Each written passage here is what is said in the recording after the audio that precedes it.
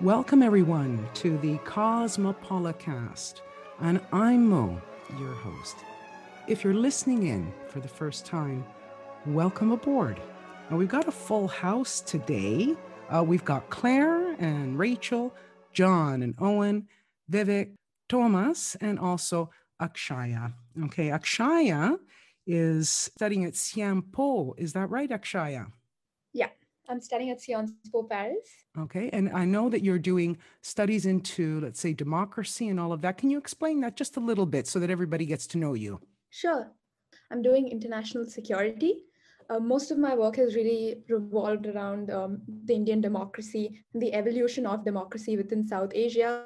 I've also looked at institutions, specifically national institutions, how that relates to women's rights.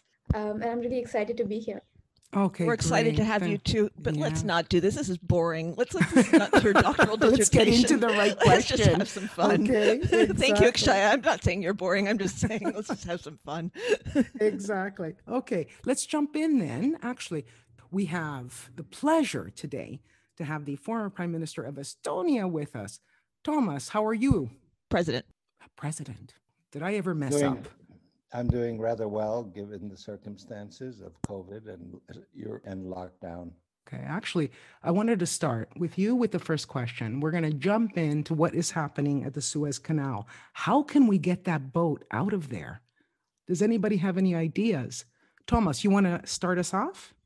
Well, the only thing I could think of was a palindrome I came up with yesterday, which is Zeus, SOS, Suez, which basically really is what you have to do is you have to sort of go in reverse.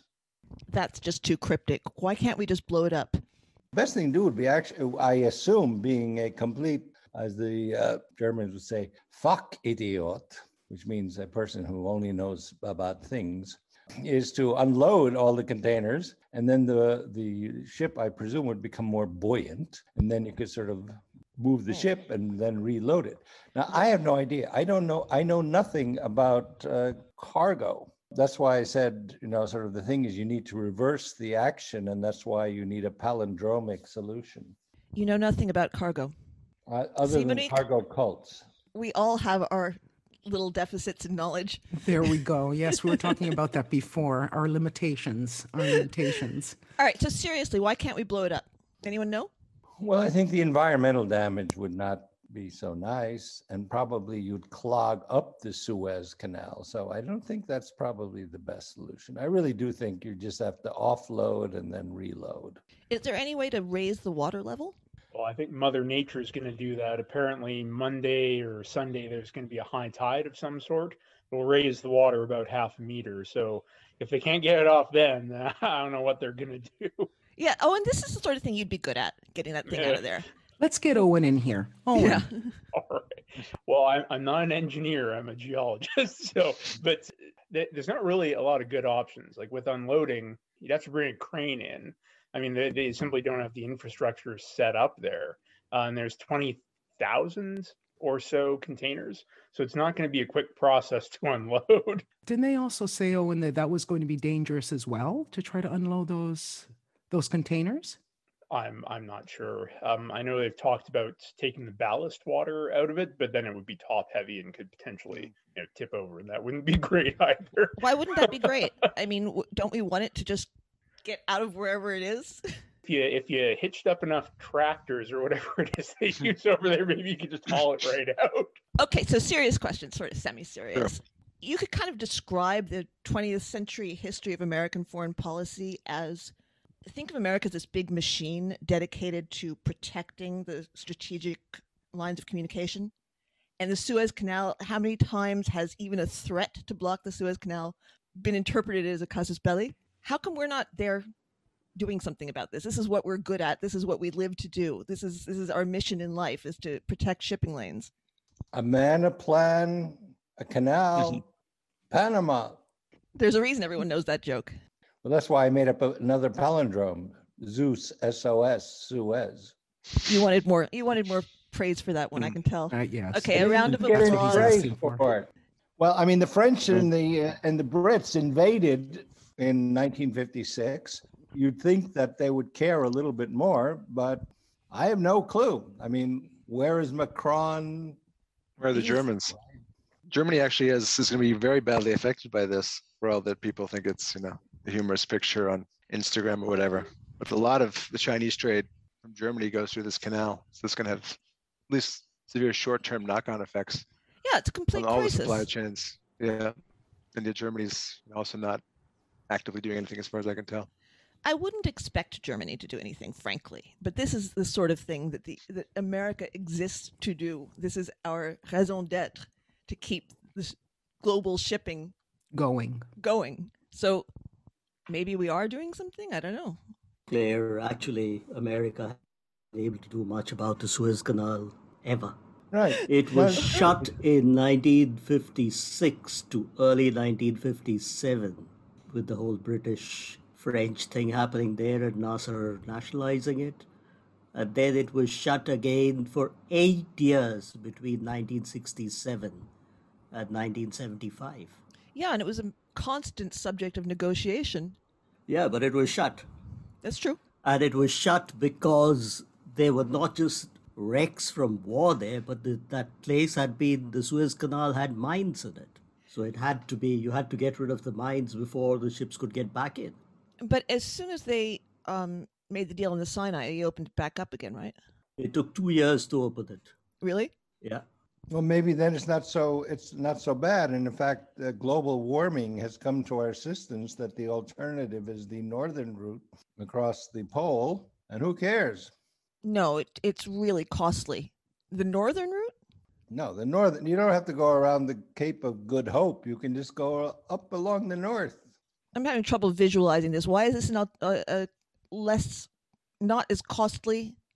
For China to Northern Europe, that might make sense. But say from India into the Mediterranean, you definitely want the Suez. Oh, Monique, you're the best. Yes, I'm getting a map. The Arctic route that's been opened up because of climate change. So the northern route, you're right. It's great for China and for Russia. You turn Harbin into a major shipping center. Oh, wow. We're all looking at a map. So can somebody describe for people who are actually listening that cannot see this? Russia is big. It's much more on the Russian side of the northern route. We can't describe this. That's why we're looking at a map. Well, basically, if you think of a globe and look at the northern coast of Russia, which used to be frozen in the winter, but now is open. And I mean, this is why, for example, the People's Republic of China is a member of the Arctic Council, because this is of such fundamental importance for shipping to Europe. I hadn't really seen what a difference it makes to the shipping times. It's mostly summer shipping though. Like I think it's still pretty closed in. You can see the February ice extent goes all the way up to the coast. But it's April. I mean, so you have like 6 months to deal with the Suez Canal. Screw it. I'm so glad we solved that problem. Okay, so do I send these guys, whoever's doing, getting the ship out, can I just send them this map? I'm sure the Chinese have already figured that one out. So I'm not going to be helping much. So the whole Suez Canal crisis is just totally bogus. Well, for India, it's a disaster. What about all the boats that are stuck in the middle between the one that's stuck and the last? Like they can't reverse. You got to back them out, right? Can they? Well, they can reverse, right? Most of them. I don't think they can turn around. But can they reverse? You can't turn around because the length of most of the ships is greater than the width of the canal. Yeah, I get that part. But can they reverse? I guess. Does anyone know? I once caught a ride in a ro-ro ship from Istanbul to where were we going? To Marseille, I think. It's amazing. It used to be possible. I don't know if it's still possible. You can just go and say, "Hey, you want to take me on as supercargo?" And that was really interesting. You are supercargo. Yeah. These are not ro-ro ships. Well, no, they're a lot bigger. I'm saying they're also not ro-ro. I mean, they're not. We can go. They don't reverse direction. And especially the ones carrying live animals. That's awful. That's a terrible situation. How much of the world's trade actually passes through the Suez Canal? About what, 10%? Yeah, 10 is what I read. It's 12% of global trade. 12%. Okay. Right. Because we were talking also, Vivek, about the Malacca Straits. And that... Now, the next problem is, from a security point of view, that if you're going to go around Africa and the Cape of Good Hope, then all of this shipping will have to deal with the Somalian coast pirates. That's exactly what I thought, and everyone made fun of me on Twitter. They're going to have an orgy. Yeah, exactly. Right. Okay, Isn't that question, where America's role would come in, though, with the pirates? Well, we've never been very useful against They have to get there, and they too have to go all around the pirates Cape of Good Hope. have the first mover advantage there. I mean, they just be looking at that and thinking banquet. Right. Well, I was thinking even more than that. But I mean, basically, if you have the U.S. fleet, Seventh Fleet, is it in the Mediterranean? Yeah. They too will have to go all around Africa to get there to protect the fleet. So then you have a lot of smaller EU ships that are already there, I think. But in any case, there are Germans and Dutch and other people out there in the off the coast of Somalia. But well, imagine a traffic jam in Los Angeles. And then these people would decide that, oh, this is a perfect time to go start robbing cars. Yeah, exactly. And no police are going to come because they're like, they can't get to you. And so you just start robbing cars. And instead you just start, there are no police that are going to come and save your ship. So how do they protect themselves? Do they have private security forces on board? Some of them do. I mean, I guess you can fly out private security forces onto these ships and let them rappel down or something. I don't know. But the point is they weren't planning on any of this. Now they're stuck. Now they got to go around. So how would you fight off Somali pirates if you were on a ship off the Horn of Africa? I mean, clearly with a sword, right? Well, there are all kinds of international regulations on use of weapons. I mean, you're not going to start, shooting them with 50 the caliber. Insurance liability. I mean, think about that. It's not in the contract. And, for the Navy, it's just like OSHA violations, right? But honestly, I mean, what good is it to be the world's mightiest seafaring power and to have the most expensive Navy history has ever seen if we can't deal with this situation as Americans? I asked the other Americans here, not the non-Americans. I'm from New Jersey. I mean, this is the moment when all that tax money is supposed to come into good use. Well, we'll see. I mean, you have a U.S. naval presence in the Indian Ocean, and you have Diego Garcia, where all the renditions went through. Maybe they can start They're doing their own renditions now of Somali pirates. Well, anyway, my point is that there is a U.S. presence there. You'd think they can mobilize it. And it doesn't take that long actually to get any fleet, any place, 6 or 7 days. So it may be messy for the next week. And this has got to be our special technical expertise. If it isn't, then I just feel like I've wasted my money all these years. I mean, we've been preparing you didn't waste them all these years because all kinds of things were prevented. On the other hand, now we're going to see whether, it was worthwhile investing in all these things. If you're going to be cynical, just to be cynical, U.S.-China trade isn't really affected by this, right? That presumably mostly goes across the Pacific. So really what's getting impacted is Europe-China trade.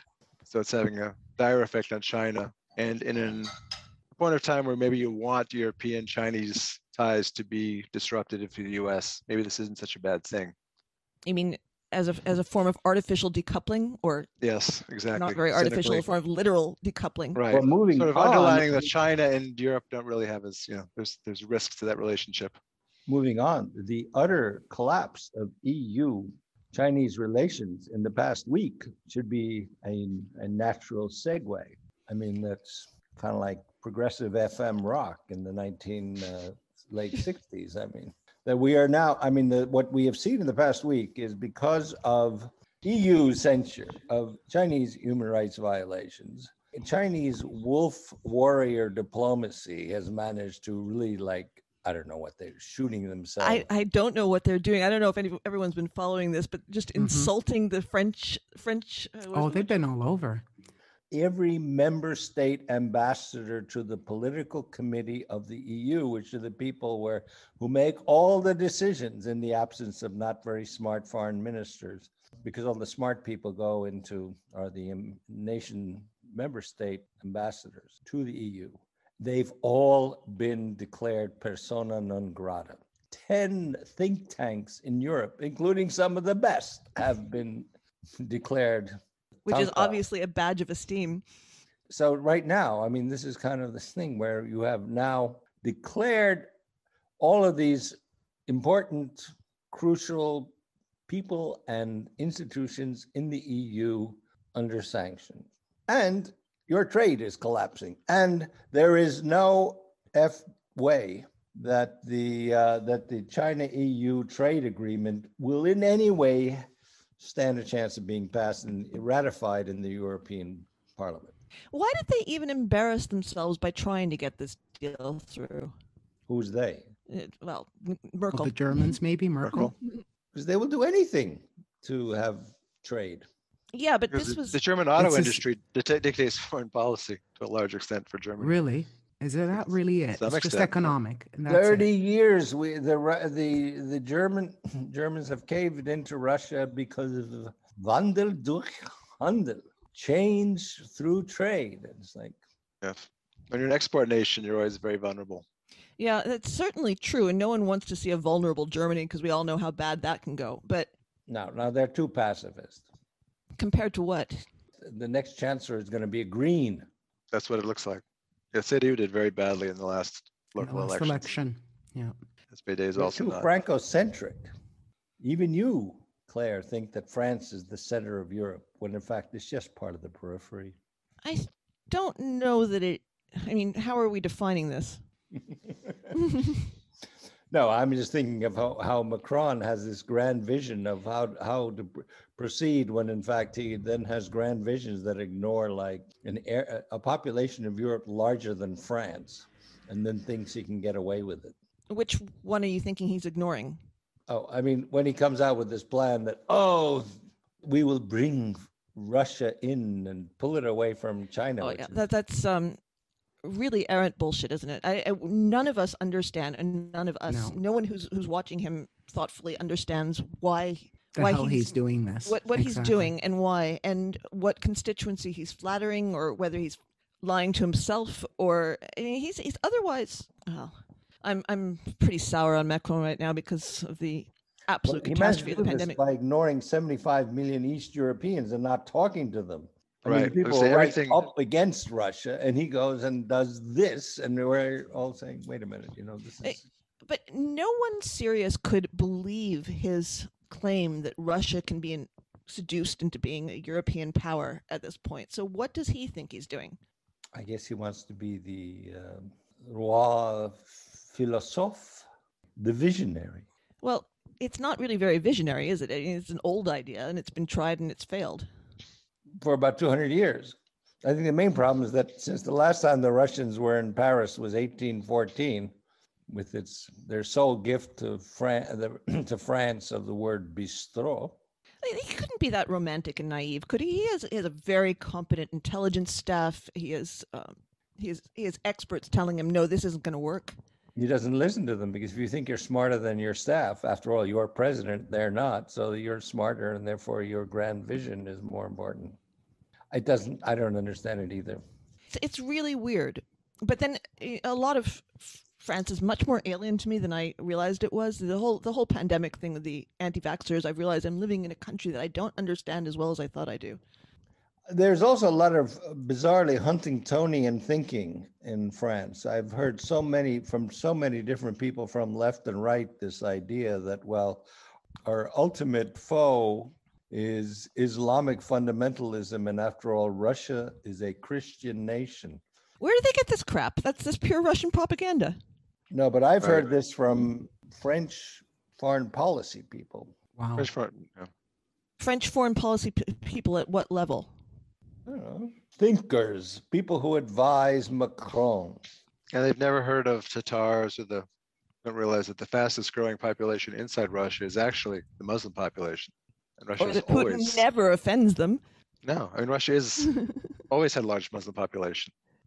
Well, the more they conquer, the more they get. Exactly. I mean, this is just like crazy stuff that I know Russia puts into the information environment, but why do sophisticated people buy it?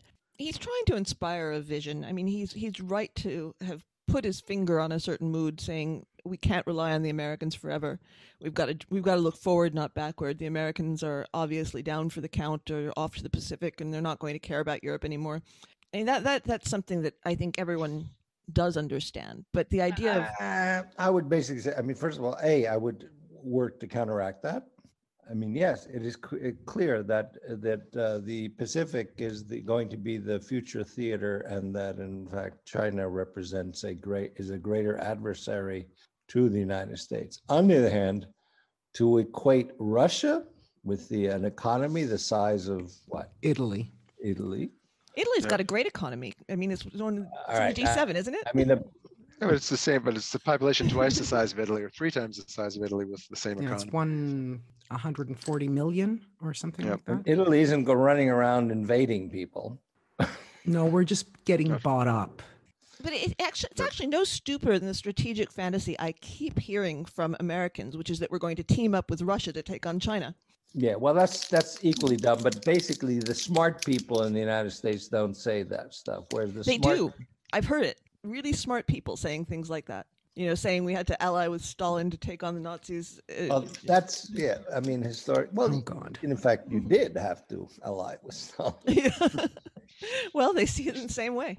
But these are basically clowns American think tanks bought up with Koch family money. I mean, it's actually happened with the Atlantic Council 2 weeks ago, where in fact these two people who we should ease up on human rights and realize that Russia is our ally against China. I saw that in the Washington Post. There's sort of it was definitely hinting at that. It didn't outright say it, but it said the United States can't imagine that it can be the global superpower anymore. We have to pick and choose, and China is the problem, and everyone else, we should just forget about human rights. Well, the big thing was in an Atlantic Council piece, which was, just that the Atlantic Council. I mean, you can think of you can imagine Cato saying this among U.S. think tanks, but the Atlantic Council, which is like the paragon of transatlanticism and liberal democratic values and defense of human rights, and then they have this new section there built up and paid for by the Koch people. Well, are they right? I mean, does the U.S. just not have enough money to take on anything but China right now? No.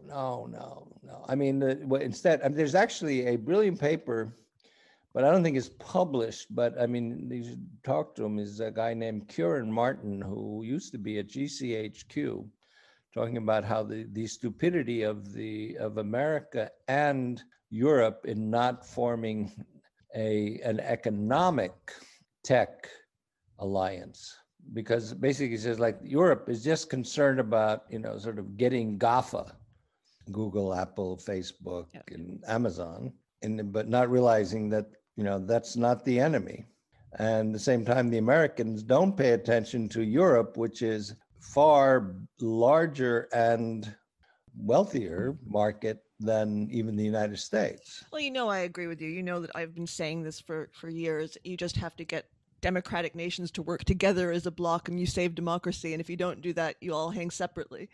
Well, this is my whole thesis about how it's my thesis, Thomas. Of the article that I have not written for you, which is the elimination of geographically based security thinking, because basically the year 2000 was the time when kinetic warfare, next to kinetic warfare, which has been the history of warfare since the initial scenes of 2001: A Space Odyssey, where the monkey or the pre-human learns to kill another species, his own species member with a bone. It's a great scene, isn't it?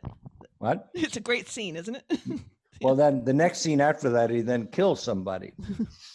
But now, since 2000, and operationally since 2007, the basis of kinetic warfare, the Newtonian second law that force equals mass times acceleration, no longer holds, because when it comes to digital warfare, there is no mass, there is no acceleration, because there is no distance or there is no time. And so now we have to think, but as soon as you're liberated from the kinetic idea, then you no longer need a North Atlantic Treaty Organization, because you need it, but you need something else. I mean, it's no longer just North Atlantic. I mean, why don't we have a security organization that includes South Korea, Japan, and Australia? Yeah, why don't we? And why haven't you written this article for us? It's really kind of important. I think it's really interesting that Thomas said geographic-based security thinking, because at least according to me, the pandemic has really shown how the importance of geographic-based security thinking. And I was thinking in line with what we have been talking about until now, what do you think the US can do in a post-pandemic political order where this vaccine nationalism that is being propagated by China, I think that's really going to shift how countries think about these two powers. Countries are going to remember that China was there for them, Russia was there for them, and the US clearly was not. Europe was there for them.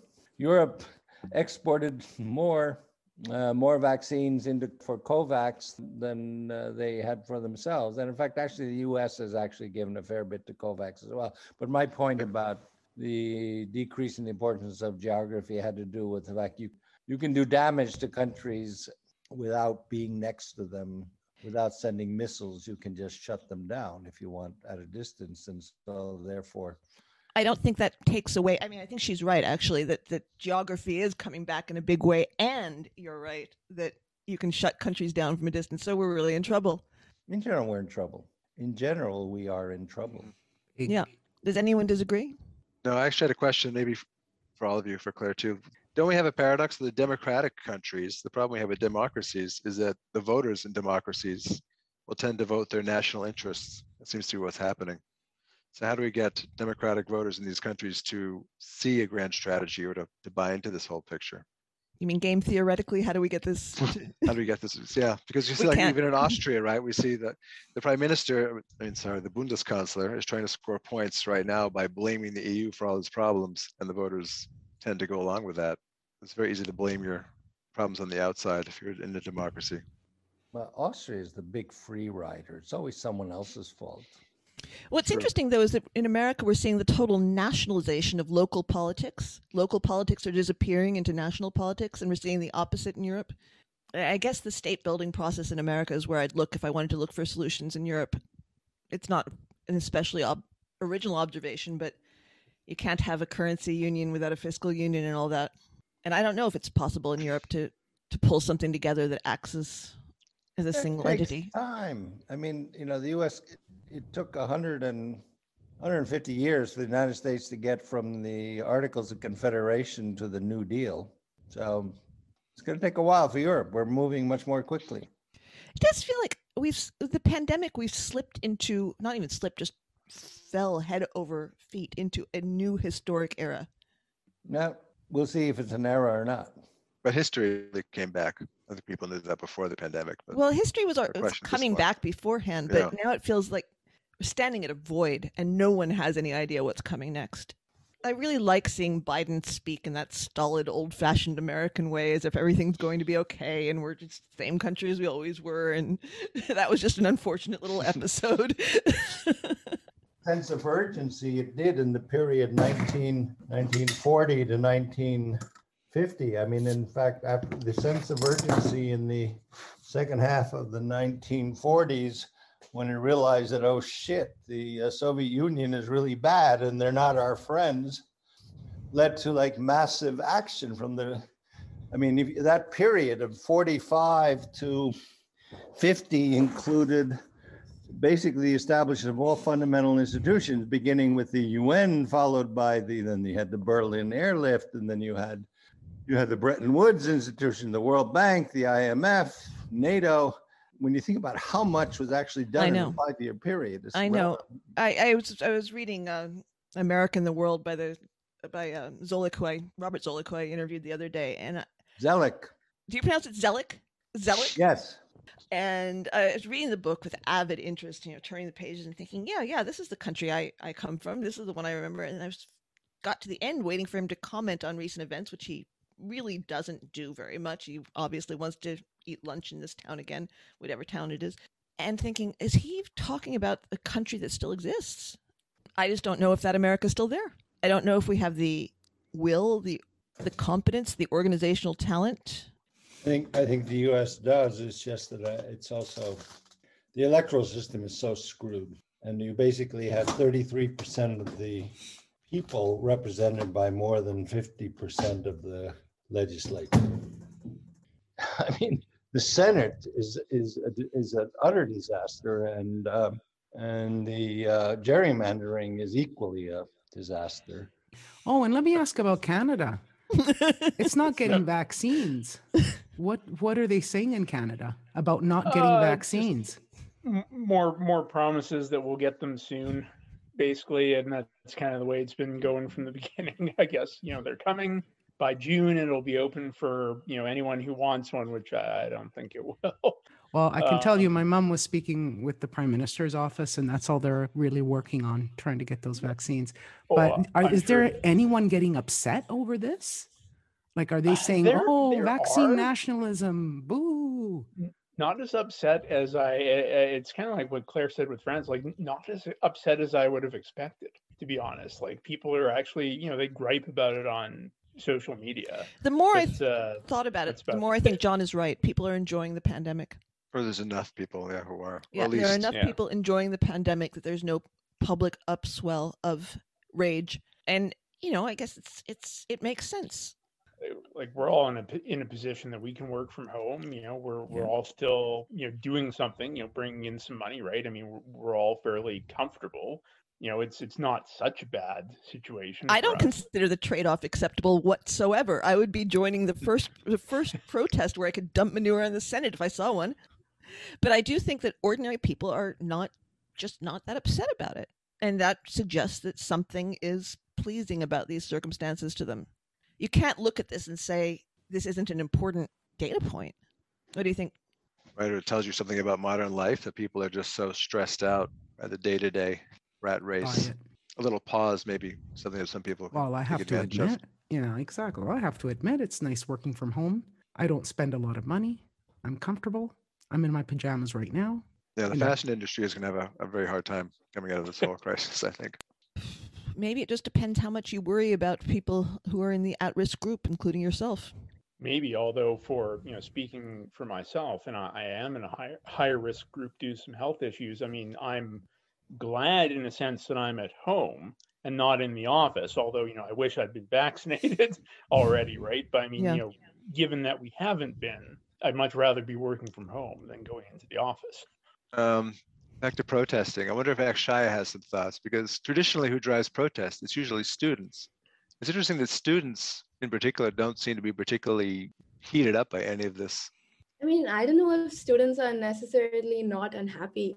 I think at this point, everyone's just really tired. And, I'm speaking about the people that I've met. We know that we are at lower risk. So people are just going on with their lives. I think that's just it. I don't think people are necessarily happy at home, because a lot of us feel like our youth has been robbed, Yeah, I bet. Where do you live? At City University. So it's a student housing. And what are they doing about that to reduce the possibility of infection? Are you just going on as usual? No, so with the lockdown, it's pretty strict here. We're not allowed to go into each other's houses and all. But I mean, a lot of this was like you wore masks and stuff. You tried to be socially distanced. But I mean, we're not happy just staying at home. Yeah. Yep. This was a question that I asked a politician actually yesterday. I had an interview with one. And what do we think are going to be the effects on younger people of this pandemic? Anybody have an idea? That's a good question. Well, what I see having a 13-year-old and hearing from other parents is that the addiction to video games and phones has gone off the charts, even compared to what it was 2 years ago. I think we talked about this last time, right? I think reading is taking a sharp hit. A lot of addictions to screen. I think we've entered a post-literate world. I really do think we have. I really notice it. I don't think it's post-literate. I think it's just image-based rather than word-based, which is a kind of literacy. It's just very different. I notice now, it used to be that if I wanted to know the answer to a question, I would Google something and the answer would come up in an article. Now it comes up in a YouTube video, which infuriates me because I don't have the patience for it. That. I do not have the patience for human speech anymore. But I think that's a brain development thing that younger people aren't getting. They're very happy to listen to each other babble on forever. And this, I mean, the consequences of this are impossible for me to imagine. We're really in some sort of postmodern era, and I don't know what it means. Depends how long it lasts. I mean, I think it's got to be 5 years for it to really have an effect. Otherwise, it's kind of like, okay, well, it was this like weird period that lasted a year and a half. Yeah, but a year and a half is so long when you're 13. Yes. Yeah, it really is, actually. And it was a trend that was there before the whole pandemic happened. The pandemic has just accelerated the whole thing. So I don't see it reversing itself easily. And I found it kind of poignant when Akshaya said, we feel like our youth has been stolen from us. And that's a sort of, it's just sad.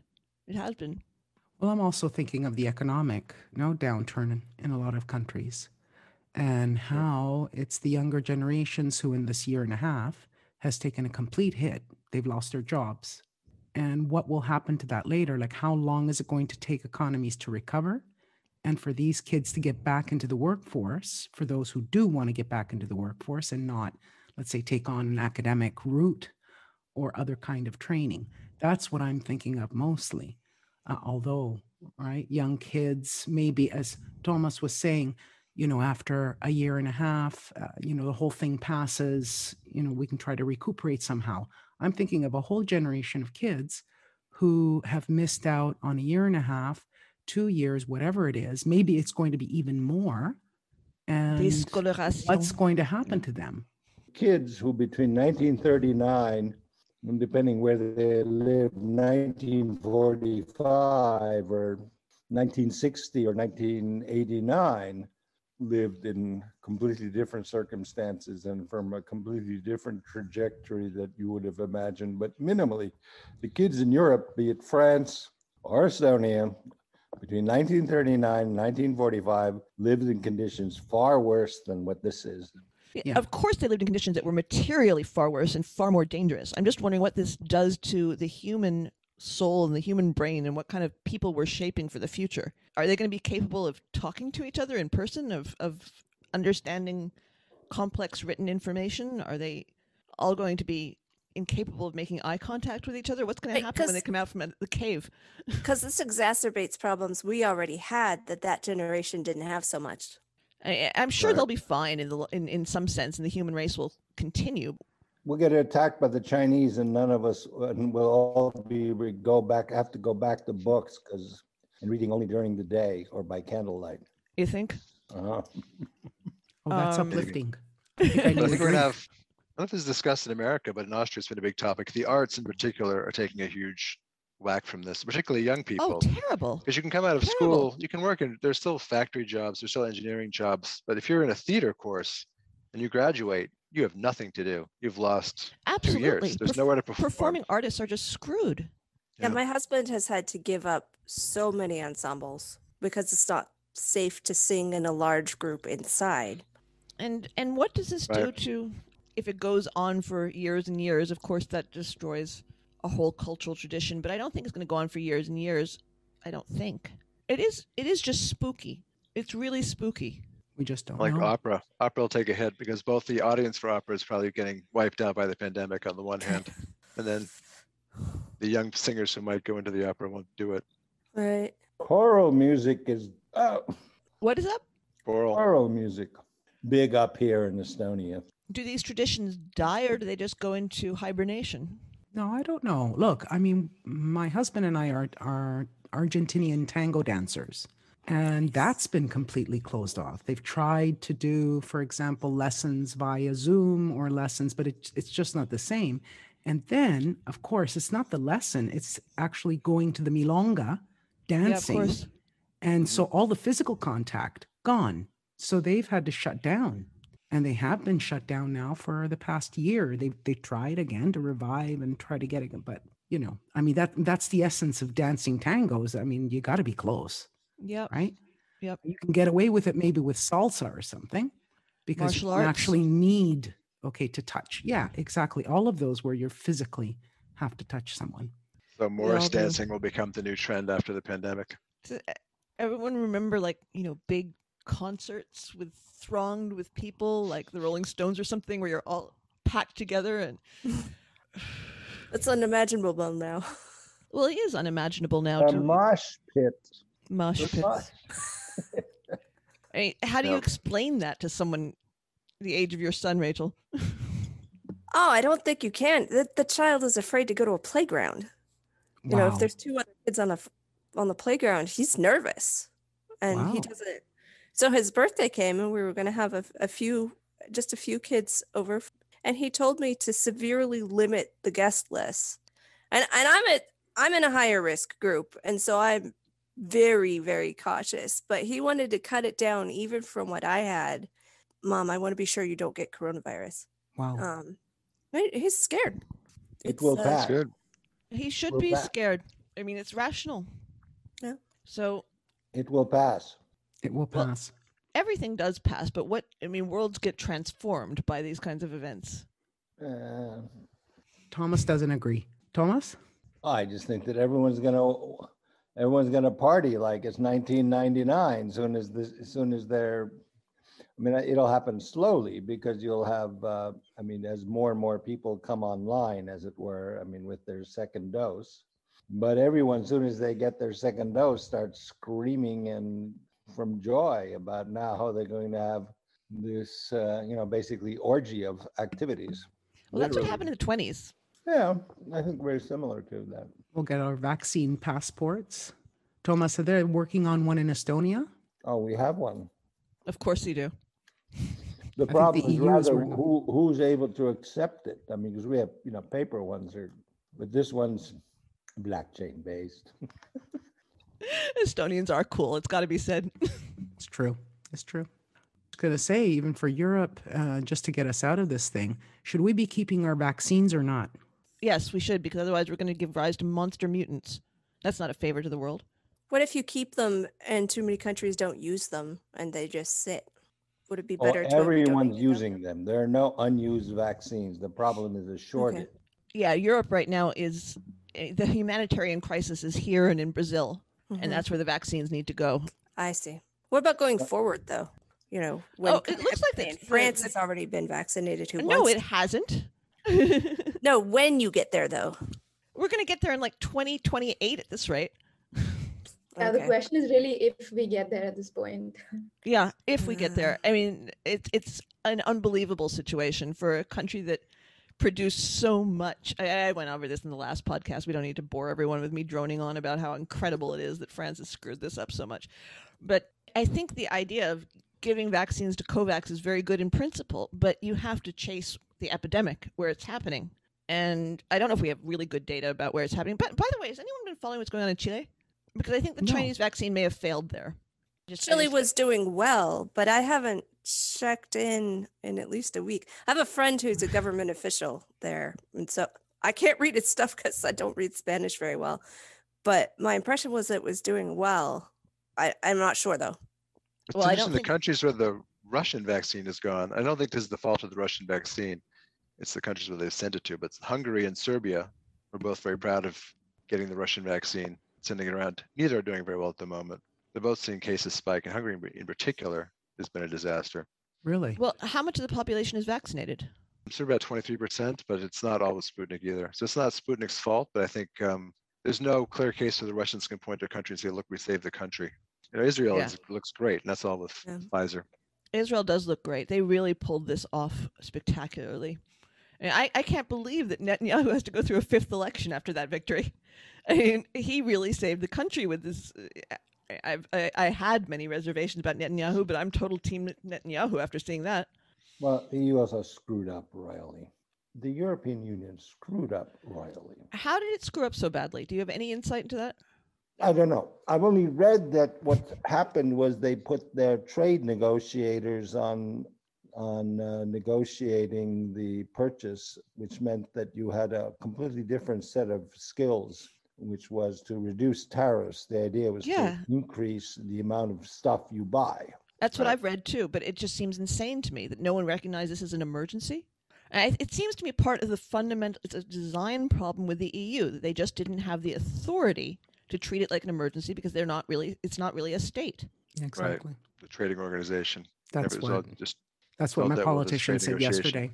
That's when it started, that's not what, right? It was all about when the EU started, we all know this at different times, right? The time of peace where liberal democracy seemed to be the answer for everything. That's not the world we're living in now, where you have to respond very quickly to emergencies and to problems. And it looks like the good old nation state does better. Well, look, I'm thinking of Italy and where I'm living now. And I can tell you that had the EU not stepped in to do this, I don't know whether we would have got vaccines. I really don't. Because we just have, our government, Italy's really beautiful, blah, blah, blah. But it's not exactly the most organized of places. I don't know whether they would have had, how can I put it, the institutional know-how of how to do this. I really don't. I put it into question. So in a certain way, I'm glad the EU actually did step in to do this. Did the institutional know-how atrophy because of the EU? They failed to utilize the incredible market advantage they had of having 550 million. And instead they went in the wrong direction, looking on cost. Let's get the lowest cost. And then in fact, by doing that and by having a bad agreement, sloppily done agreement, they ended up with far fewer than they should have had.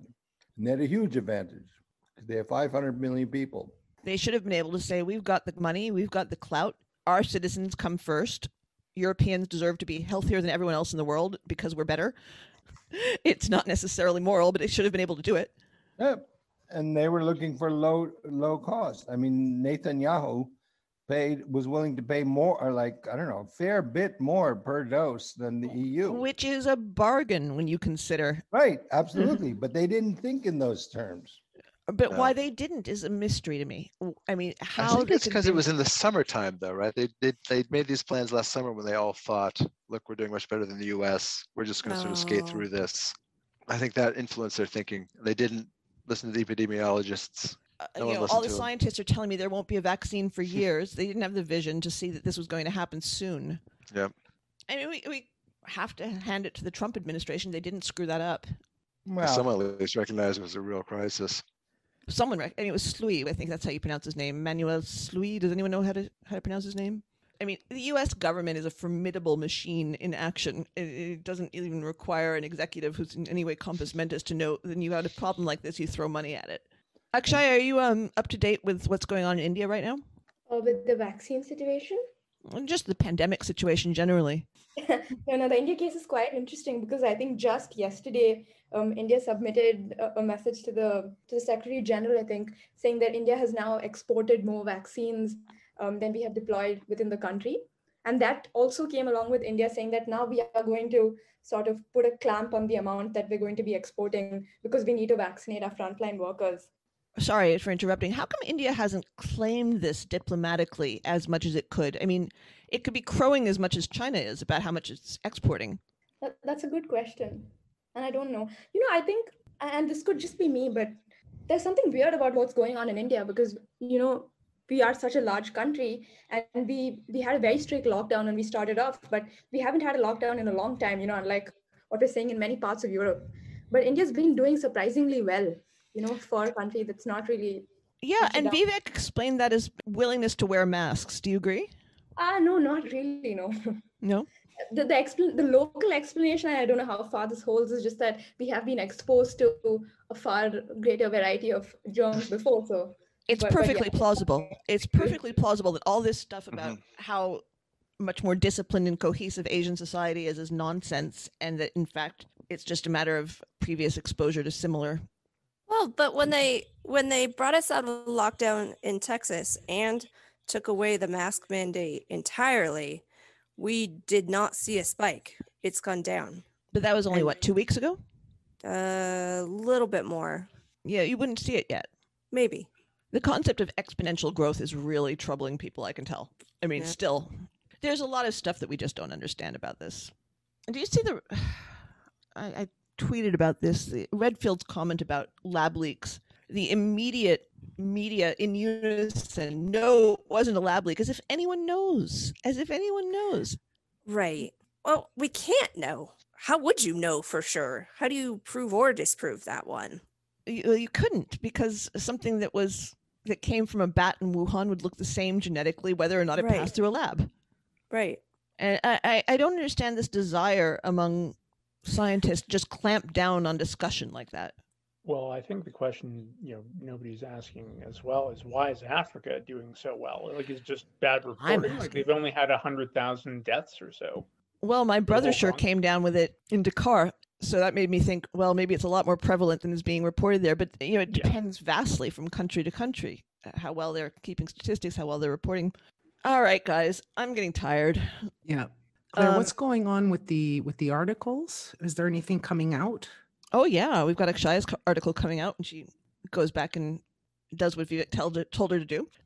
And then, of course, Tomas is going to be writing all of his interesting thoughts about the way geography has disappeared in the future of war. We're waiting, Thomas.